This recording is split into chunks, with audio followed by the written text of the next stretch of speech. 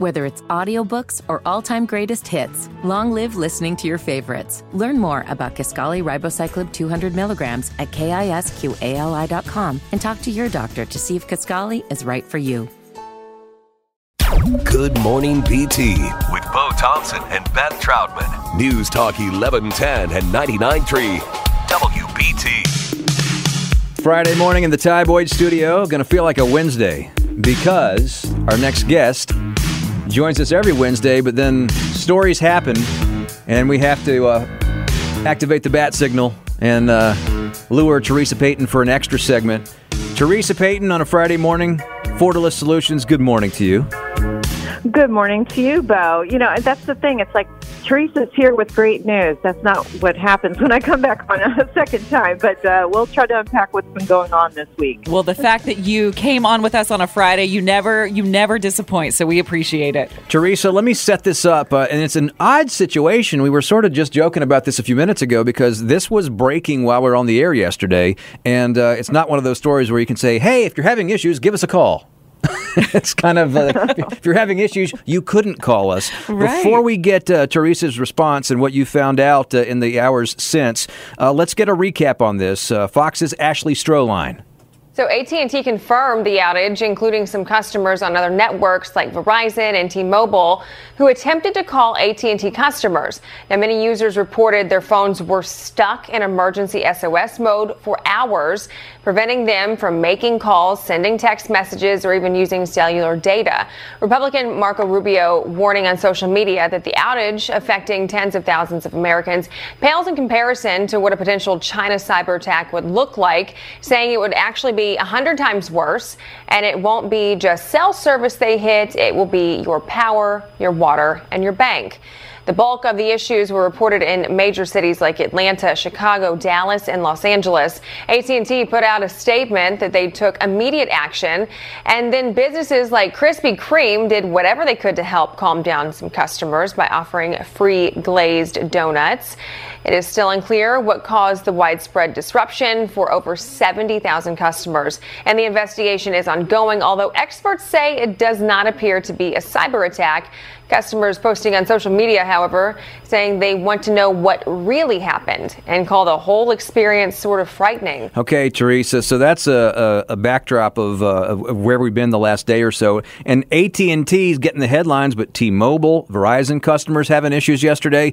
What do you know about this as we talk about it on a Friday morning? Yeah, it was very interesting. So here's a few things we do know from the early point in the investigation is they were actually experiencing some rolling issues earlier in the week. I had a lot of people calling me via using like Wi-Fi calling and messaging me and asking me what my gut was telling me on this issue.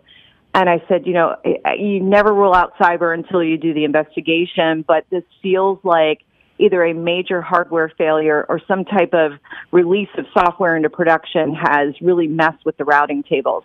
We'll see. They will certainly have a swarm of both law enforcement officials and regulators looking into what happened. Candidly, I'd like to see a little bit more on the proactive side to say, what are you doing to make sure if there is a catastrophic event due to a mistake made, bad software, bad hardware, or a cyber incident, how quickly can you recover?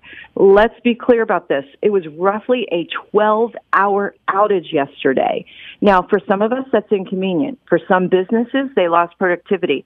But for people who were trying to call 911, this could have been a life-threatening situation. So we have to do better on our critical infrastructure.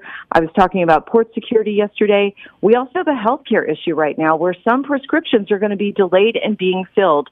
That particular incident, law enforcement officials are not commenting, but the healthcare organizations involved are saying it is a cyber incident and they believe nation-state operatives are involved. Now, see, this is what makes, I think, a lot of people feel uneasy. And certainly, as you heard in that report, Marco Rubio's tweet yesterday also shined light on the fact that if there were a large-scale cyber attack, a la, the movie that was out of the book, that was based on the book, Leave the World Behind, what that would mean for people, because we rely so much on this technology, and we've gotten rid of things like payphones and landlines and the things that might have been accessible to people if they had an emergency. Those things aren't as easily findable. So as Marco Rubio pointed out, what kind of safety nets are we putting in place, or can we put in place, or is it even possible to put in place if a bad actor tried to attack us on a large scale? And how long would it take to get things up and running again? Yeah, so this is where, for everybody listening, both on your personal side and at work, you want to make sure you have a digital disaster playbook. So you want to ask yourself, if my phone lines are down, do I have an alternate form of communication? If the internet is down, is cellular up? Do I have landline service? Do I have multiple providers? And so these are all questions that everybody should be asking themselves, having a conversation as a family. Like, if this were to happen again. Look, this happened 2 years ago in Canada. So Rogers Communications is to Canada what AT&T and Verizon are to the United States. And they were out for 19 hours for both internet and mobile. So that was like a huge situation for Canada 2 years ago. So we know that systems will fail us. So what is the backup plan? And it could be anything from, hey, we have a waypoint we will meet at if things are really bad.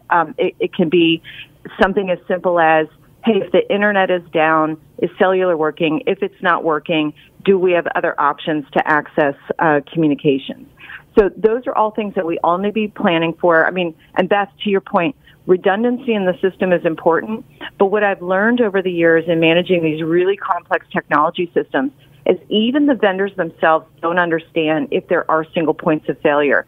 We had an issue, and this is over a decade ago, we had an issue where we thought we had 5 different paths of communication ironed out, had schematics and everything, and then a big old backhoe ended up severing part of a major trunk that all of the internet services providers were using, and it didn't matter, and nobody knew they had that single point of failure until the moment of the single point of failure.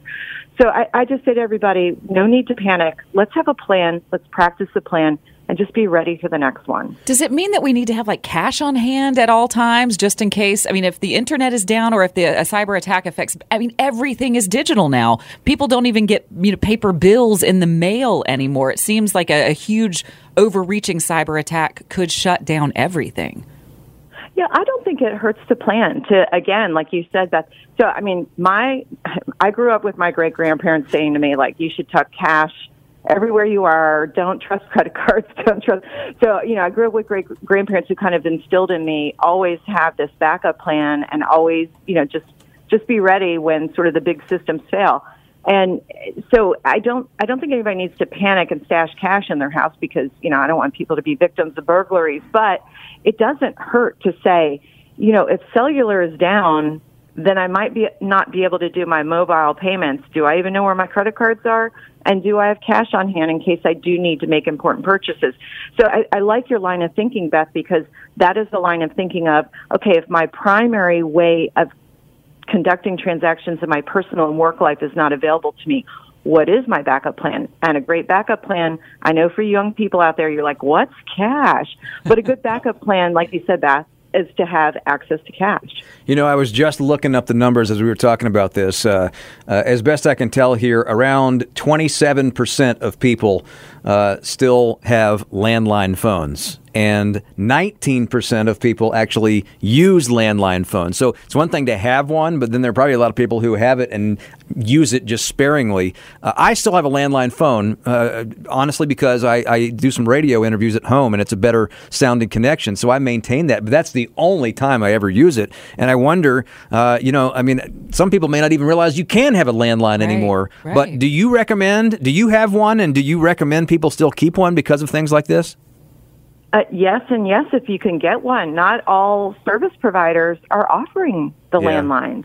But, and again, if you're all cellular right now, you can, if you can't get access to a landline, you can talk to your internet provider and ask them on the broadband side, can they provide you a voice over IP telephone line?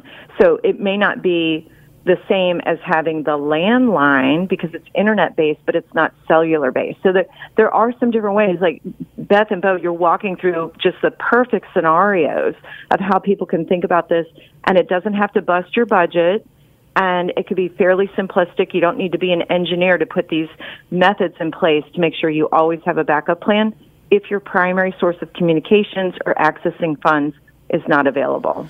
Okay, Theresa, thanks for coming on a different day on short notice. But, when these stories happen, you're our go-to person, and we appreciate it so much. Well, one of my favorite places to be is with you and Beth, Bo. So I hope you both have a fabulous weekend and be safe out there.